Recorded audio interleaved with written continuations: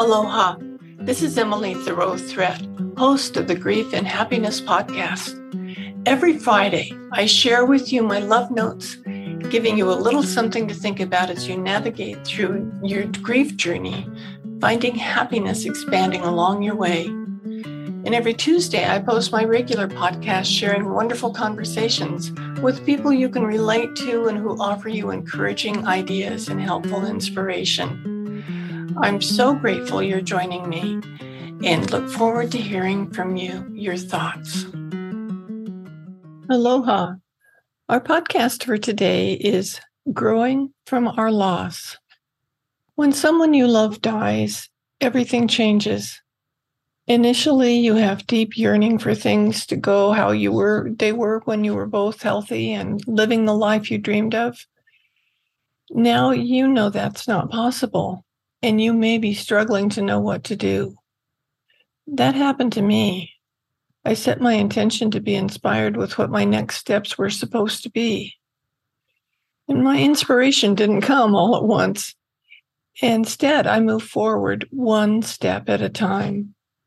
I always loved writing, so that was my natural place to start. I wrote in my journal today.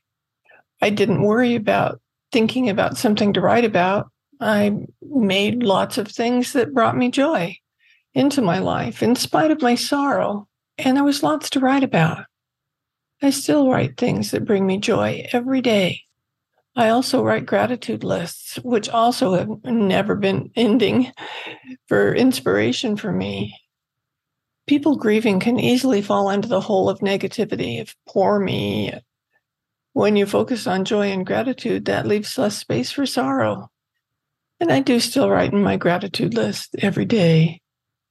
At the times I really wanted to talk to Ron, to have his guidance or his opinion about something, I wrote him a letter. I would pour my heart out just like I was talking to him. Those letters could easily get long. And when I finished, I often wrote a letter from him back to me. I chose to think he's inspiring my words, but even if the words come from deep in my heart or from the resources of the deep knowledge of my mind, I do find answers and inspiration in these letters. When Ron's good friend Chappie died, I started writing his wife every week for the first year, a process that helped both of us. And these letters inspired the book I wrote, Loving and Living Your Way Through Grief. The growth throughout that loss I'm experiencing is through writing. Your growth can come through what you most love.